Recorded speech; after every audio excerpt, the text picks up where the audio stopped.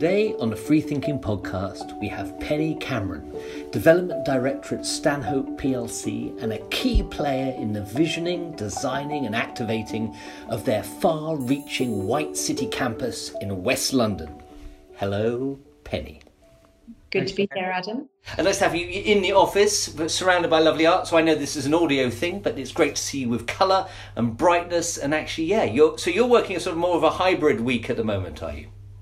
Yes, we are. Our office is open all week, but I think nature of the business, we are out and about a lot of the time. But I would say it's the usual Tuesday, Wednesday, Thursday, the busy days, and Mondays and Fridays, perhaps not so busy. Yeah, well, it's nice to catch you here. So I guess one of the places you're often bouncing around is your work in White City. And I wondered if you could tell us a bit about that, because I think designing and activating this mini village, this mixed-use campus, I think is a cracking example for us all. So could you tell us a little bit about that and maybe that, how that began for you? So Stanhope bought a television centre 7 or 8 years ago now.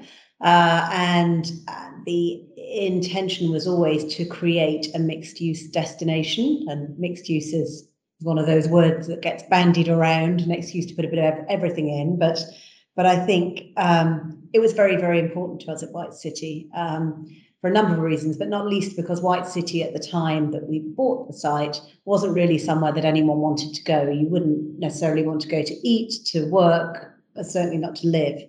And so the placemaking piece at White City was hugely important. And we had to think from very early stage about what we wanted that place to be and how it was going to work with all the other developers in the area, because obviously it's a big regeneration area and there are some other big partners. We've got Berkeley Group there, you've got Imperial College, Westfield. So there are some big players in that area. So we had to think about how we would sit next to them and what we were going to be. And we knew that there would be homes and we knew that there would be offices, because we wanted to create a destination 24 hours a day, 7 days a week. And we also wanted to bring in other uses to kind of glue those two key uses together. The studios obviously were always going to be part of it. The BBC were always going to stay. So we had an absolutely brilliant anchor tenant in there from a creative perspective. But it was then, who else did we bring in to make that place and to differentiate ourselves from the competition?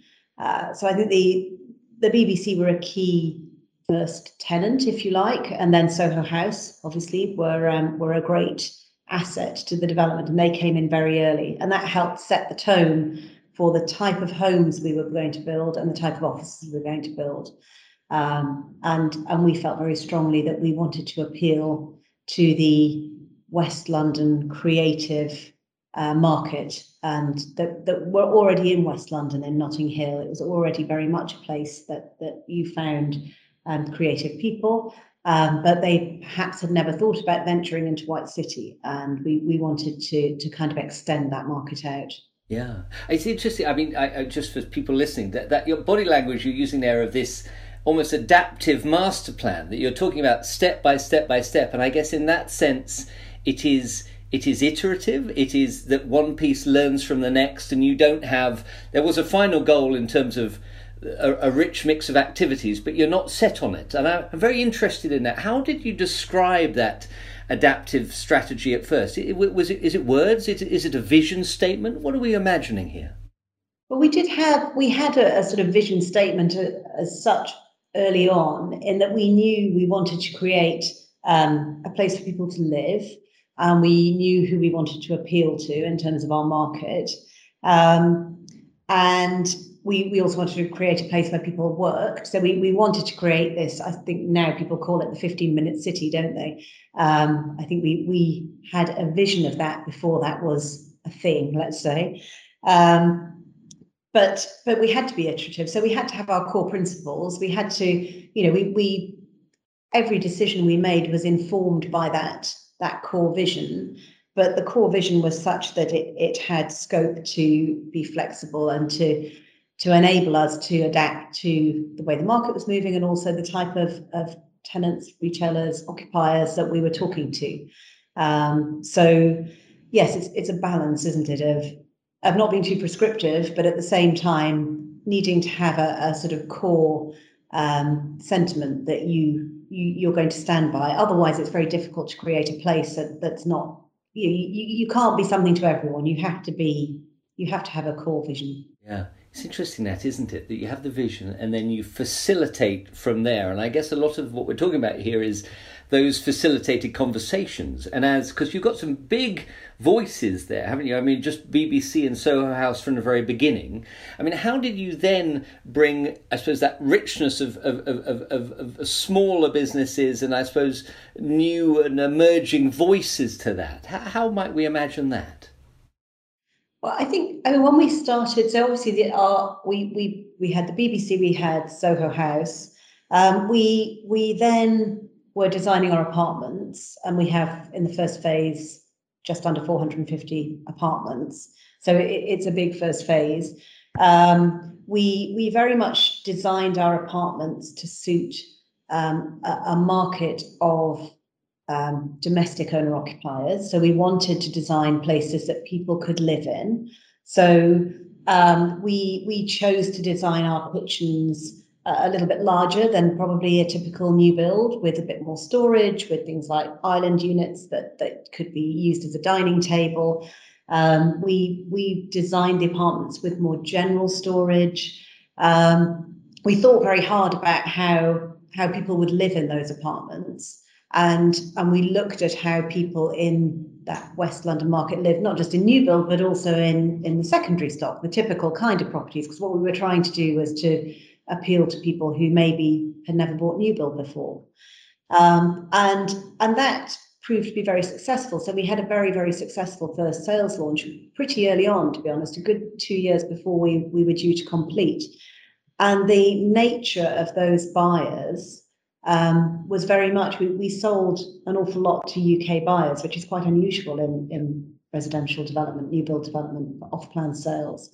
And they were the type of people that, you know, they were the creative types. They were people from West London. They were people who hadn't necessarily thought about buying new build before, but they wanted to be part of something bigger.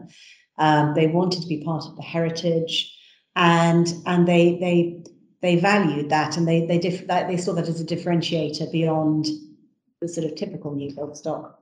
And that kind of brought us, you know, by then we'd started to build a community of people, so that by the time we completed, we had this sort of ready-made community of BBC, Soho House, and our purchasers, of which we'd sold a large number before we completed. So that enabled us then to go to appeal to the retailers and to appeal to the other occupiers, because the community was coming together.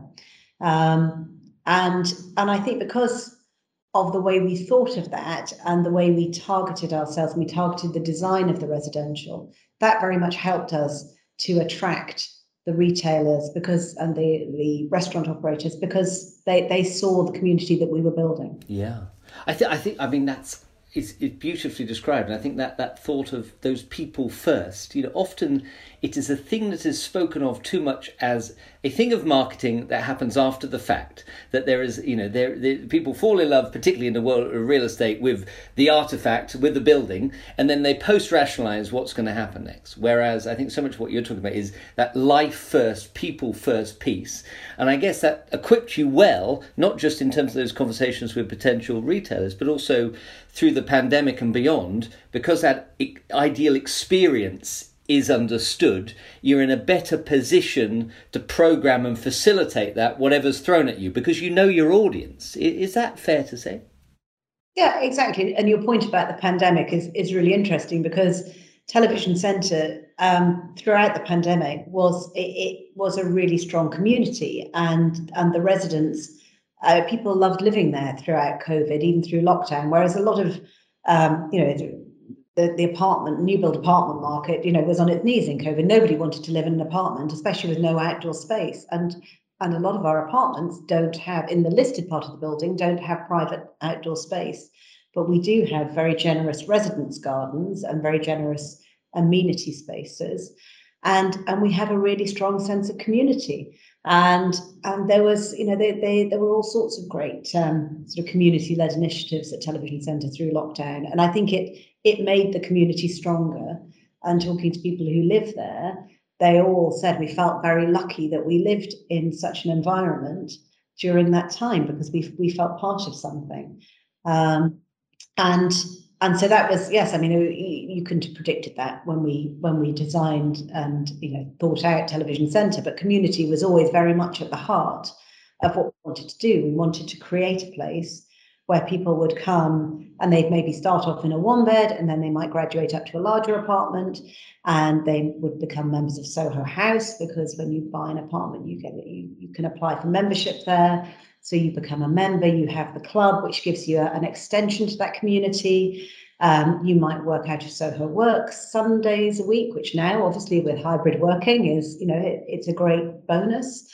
And you may then go on, you may end up working in one of the offices in Television Centre or White City Place, and really, you're very invested in that White City community. Yeah, no, it makes sense. And I think that point you're talking about the sort of perpetual activation that too often I think is often spoken of as something that it needs the developer, the landlord, to make it happen, that they need to activate. Where I think what you're doing is you're talking about, creating the right ingredients so that it can be more ground up, or as you said, it's community led.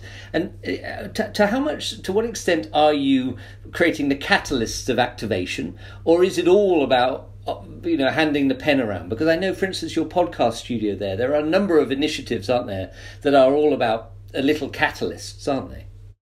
Yes, I think as a developer, our role is to create the place and to try and put all the relevant parts of the jigsaw together so that you've given it a great launch pad. We then have an asset management role at White City, where then it's taking that place and taking it on in terms of what we do with the podcast, for example, and all of the wider community-led initiatives. So my role as a developer is very much to put all those building blocks in place so that when we roll into an asset management role, it's there and they can then take that on and develop that, and it will work with it depending on which direction the community is going, how that community responds. But we did put in place a very strong management team at Television Centre. They're very visible.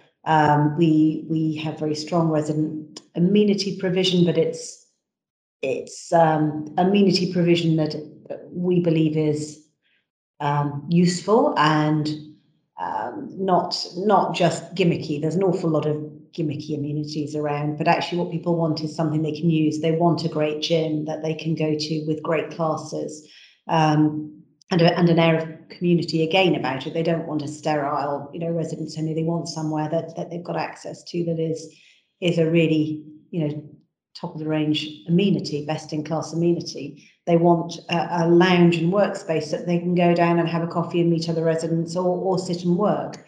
And they want to be able to go and have a glass of wine with their neighbours once a month or whatever it might be. And so just putting all those building blocks in place so that people are able to do that. Yeah.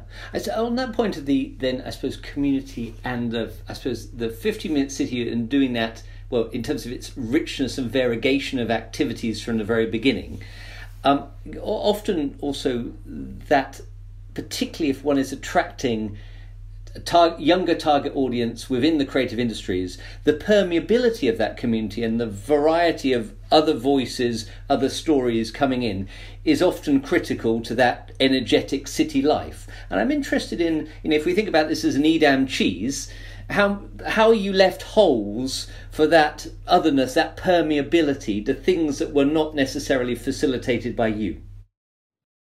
I think it's about making everyone feel that they are invested in the community. So it needs to be as important to ITV renting the studios, BBC, that they're part of the community as it is to someone owning a 3-bedroom apartment. And everyone has to feel they get some benefit from being in this wider mixed use community. I keep using the word a lot, community, but I think so. in the early days, we would residents would have, I think they still do, they can go and get free tickets to go and see the shows. And we have Top Gear, you may have noticed, filming in the middle of our sort of residential courtyard. And that, when it's quite a disruption for residents. It's a big filming operation. There are lights, there's noise, there's cameras, it's done in the evening. We hosted, there were film awards there, but actually, because everyone feels part of it, the residents are very proud to have that going on, literally outside of their bedroom window. Everyone needs to feel that they're part of something. And if you do all feel like you belong and you feel like it's a reciprocal arrangement, then I think everyone, it's welcomed. It's just if everyone feels like if everyone sits in different boxes, it's quite hard to then get people to interact and to engage and to welcome each other. But yeah. And I like that. I mean, again, your body language of hands coming together. This speaks of an ever so rich program. This is a calendar. This is celebrating what's on. And I'm interested in that because I remember at the beginning you spoke about, creating that vibe, talking about a vision in terms of the liveliness of it, and then ensuring that there was a day and night personality. And tell us about that journey, because that's a program more than plan, isn't it? And often that can be considered as an overlay that comes after the fact, but it sounds like you're baking that in from the beginning. Tell us a bit about the calendar bit. Yeah, I think the only way you can bake that in is by providing a mix of uses where people are using buildings and parts of the estate at different times. So by having a mix of apartments and offices, you're obviously covering off parts of the day where you're bringing people into the estate throughout the day. But then, we're very lucky. We have the studios, which brings in a whole different, quite literally a different audience at different parts of the day who want to use different parts of the estate.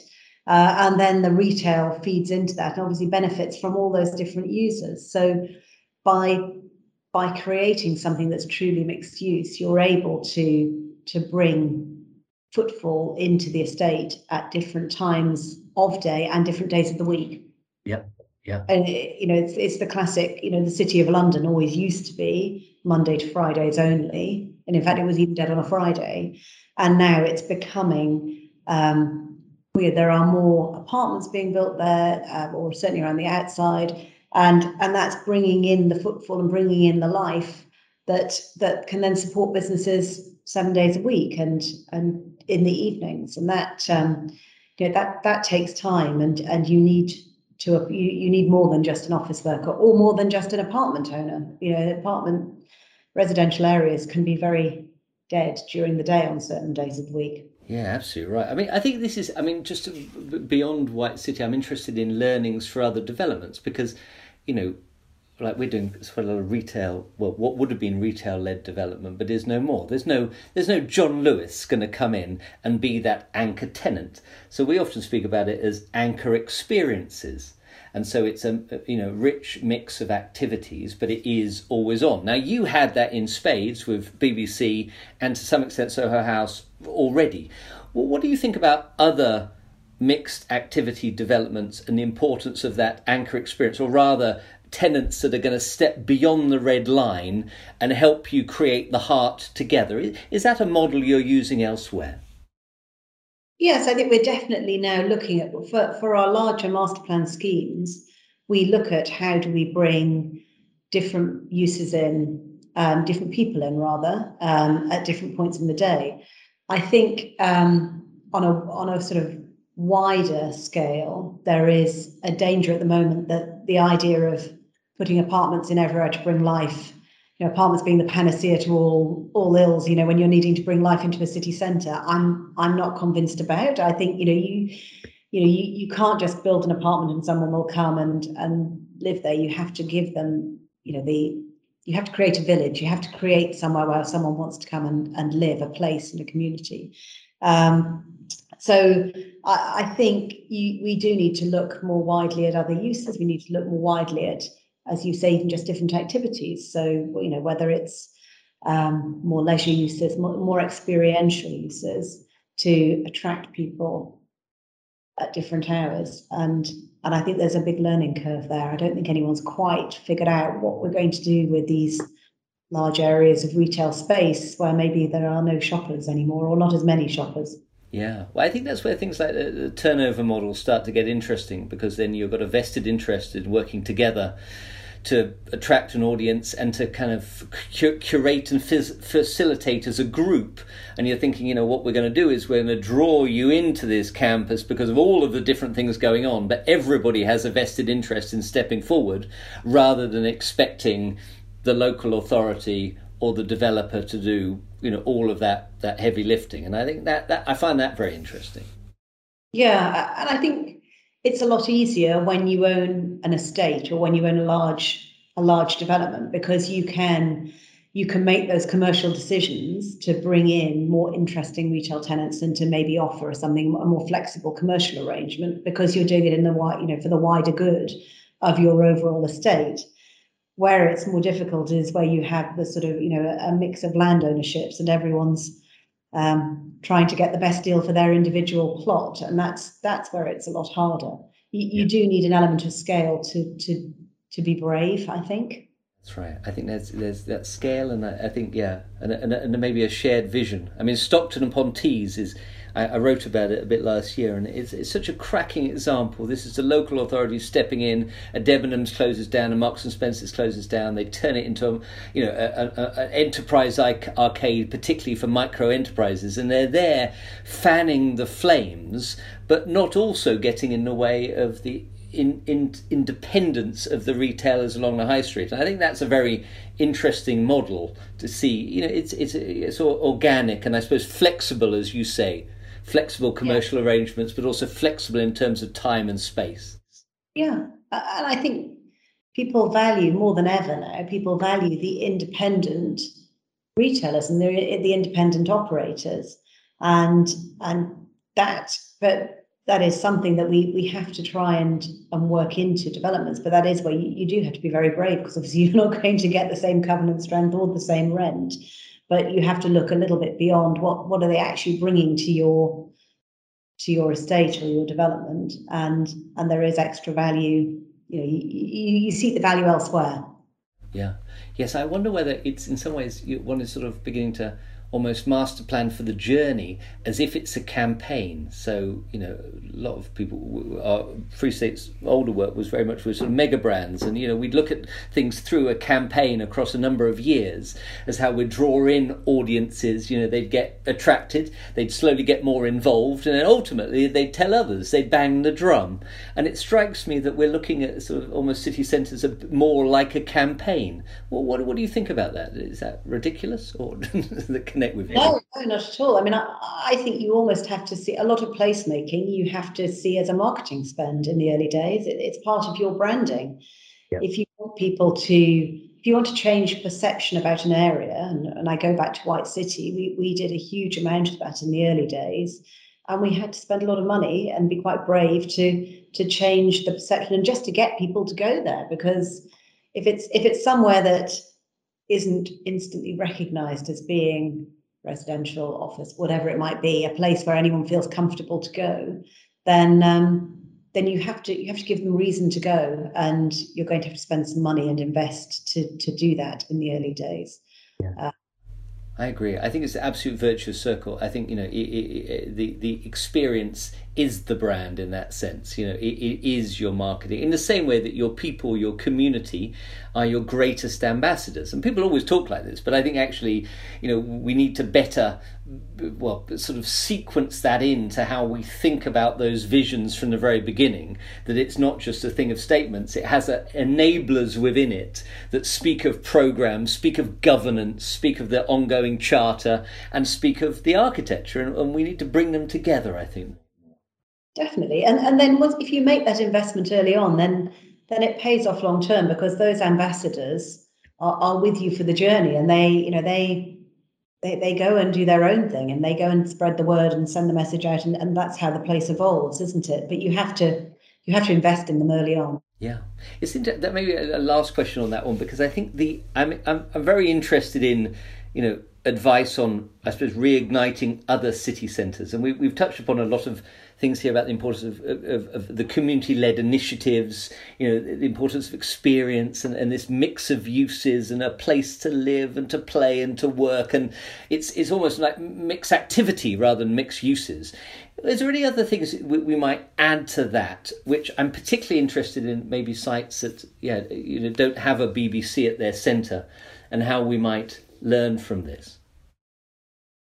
Well, I think this goes back to, you have to sort of look around when you first, if you have a large site or a large opportunity, you have to sort of look around and see, what is it?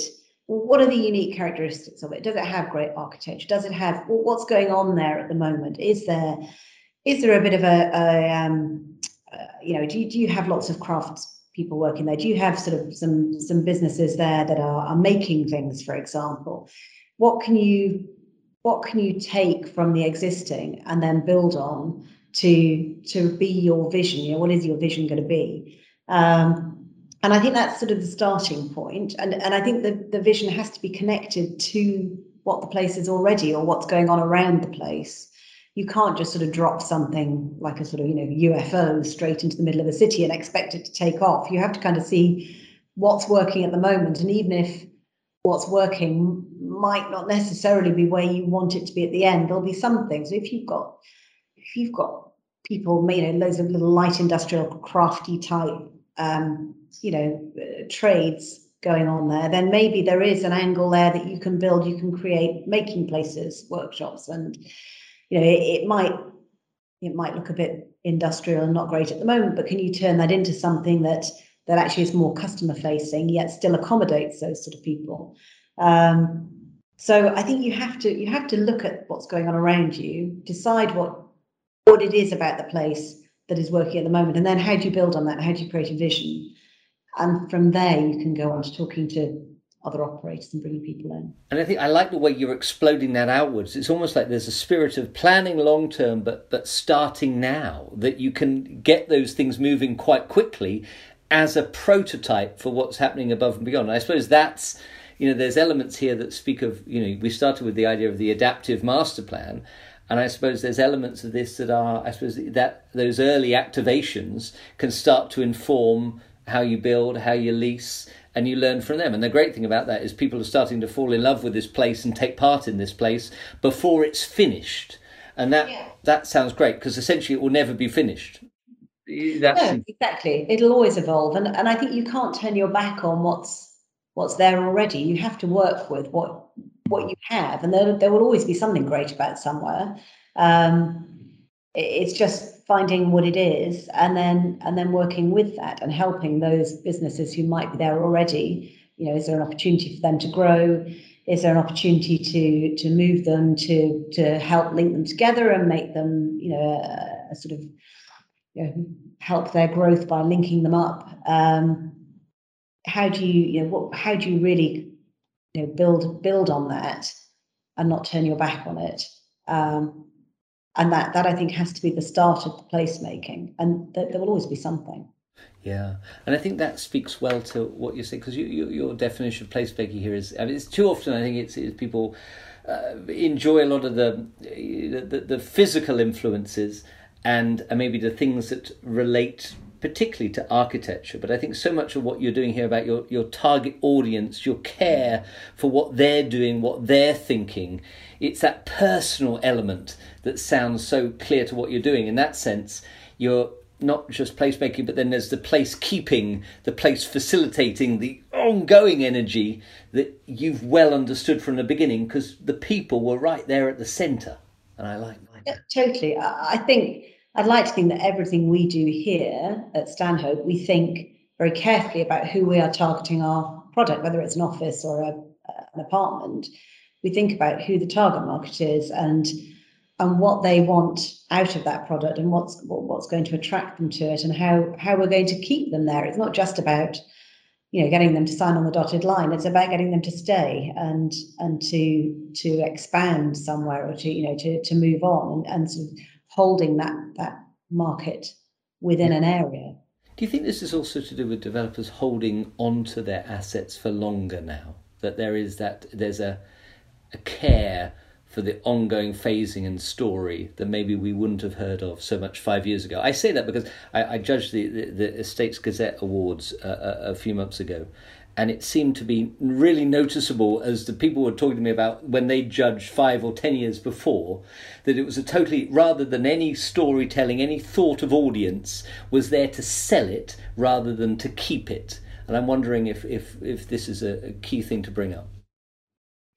I think definitely. I think that we do look far more long term now at all assets, and there's a number of reasons for that, aren't there? It's long term holding, but also from a sustainability point of view, you don't want to build something that's going to have a very short shelf life. You want to build something that's going to last. But I specialise in residential. From a residential perspective, 5 years ago, you wouldn't have expected, you never thought about selling completed units. You always, new build, you were always selling them off plan. You would have very little left at completion, maybe a year after. That has completely changed now. And it's a huge focus now is selling completed stock. And you have to, you're judged on different standards. You can't just produce an amazing brochure and sell a dream and not worry about what's delivered, because people are going to judge you on what you've delivered, and you still have to be able to stand by that, because you're going to be selling for years into the future. So I do think we think more long term. I think that's a very good thing. I think it was the sort of short term thinking for design doesn't help anybody, and certainly doesn't produce a great product for anybody. Yeah, I think that I think maybe as a closing point, I really get that, both the long-term thing but also the personal story you're telling here, that I think to working from the inside out, particularly thinking about your interest in that domestic story, that rather than so many things that in the past have been sold from the outside in terms of the drama of the silhouette, you're talking about something that's much more intimate, much more about the lived experience, and I think that's a wonderful thing. Yeah, exactly. You need to be able to take someone into an apartment or take someone into an office, and they can feel, they can see themselves living in it. And you need to be able to address all those points that I think a lot in the past people didn't. We maybe cut corners historically because we didn't think about what it was like to be living long term somewhere, certainly from a residential point of view. Whereas now, I think we understand the value in producing places where people genuinely can live and can move into, and that I do think is something that's going to be for it's an improvement to the market. It's going to be for the good of all long term, and definitely helps in the whole, even just placemaking, everything. You're really kind of you're investing in a place long term rather than investing in a short term profit. Yeah, no, I think that's wonderful. This is empathy. This is empathy at a massive scale, and I love it. So, Penny, thank you so much. Incredibly clear to go through that with you. Really, many wonderful points. And I think we should all, we need to get out in the city more. We need to be in White City, experiencing it for ourselves. So, thank you very much. Thank you, Adam. Thank you for listening to the Free Thinking Podcast today. Do subscribe so you know when the next episodes are, and do leave us a comment so we can get better and better. Thank you, and see you soon.